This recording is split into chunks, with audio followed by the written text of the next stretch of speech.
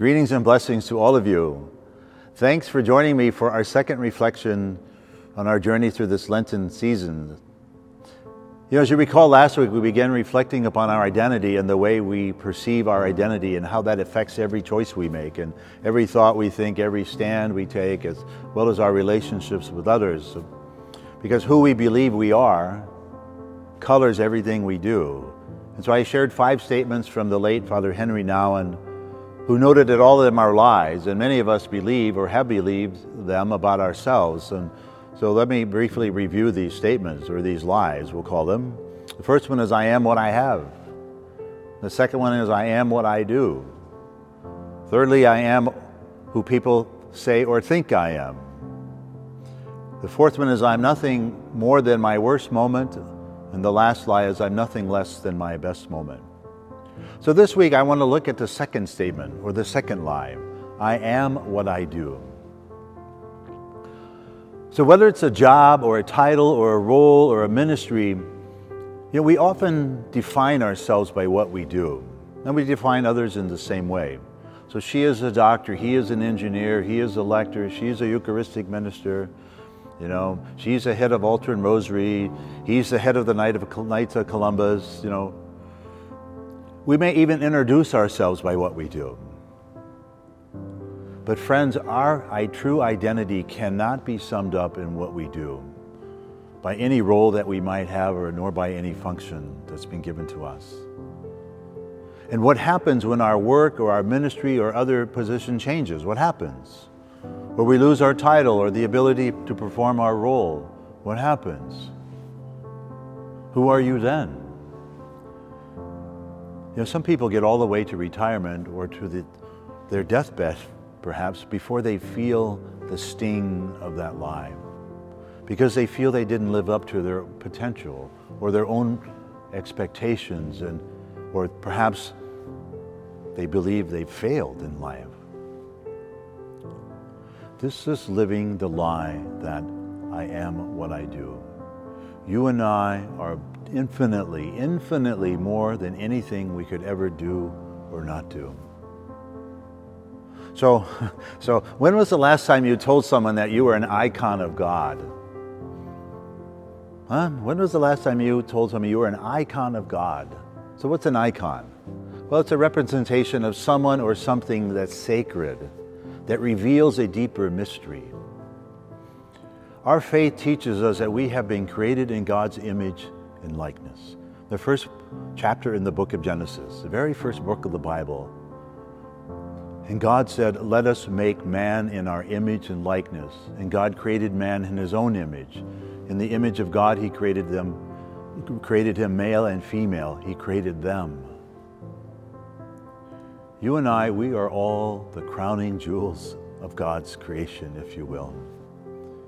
And if you and I have been created in God's image and likeness, then we have been created to be an icon of God. Our lives in Jesus reveals this deeper mystery of humanity. We have been created in his image and likeness so that we might have union with him. And through baptism, we have all been brought into the very life of God. And like Jesus, we too have become his beloved. So is that how you see yourself? His beloved? Anything or anyone outside you cannot define your true self. Only God within you can do that. St. Francis of Assisi, and this is really something for us to take to heart, he said, I am who I am in the sight of God. Nothing more, nothing less. In spite of the fall of Adam and Eve, which brought sin into the world, humanity continues to reflect the image of God. Yes, this reflection of his divine image in us has been blemished through sin, yet not destroyed. Through Jesus, the truest image of the invisible God, our sanctification renews God's image within us. The world tells many lies about us, but the truth is we are a chosen child of God. And what we do flows out of who we are, that true identity, and not the other way around. The core of our faith is the conviction that you and I are beloved daughters and sons of God. But one of the greatest spiritual tasks we have, I think, is to live a life based on this truth. We also must believe that we do not have to earn the Lord's love.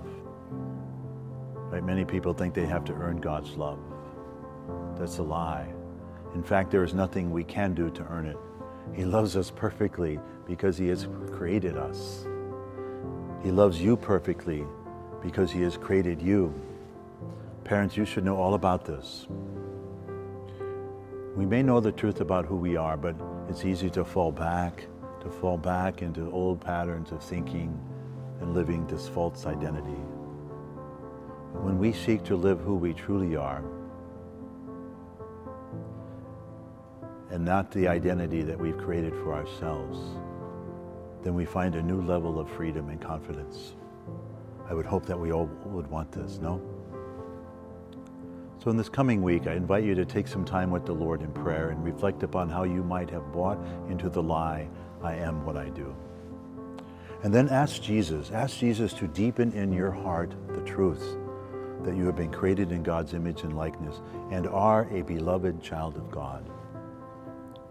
Pray with Genesis chapter 1, verses 26 to 27. It's the creation story. And pray with Matthew's Gospel, chapter 3, verses 13 to 17.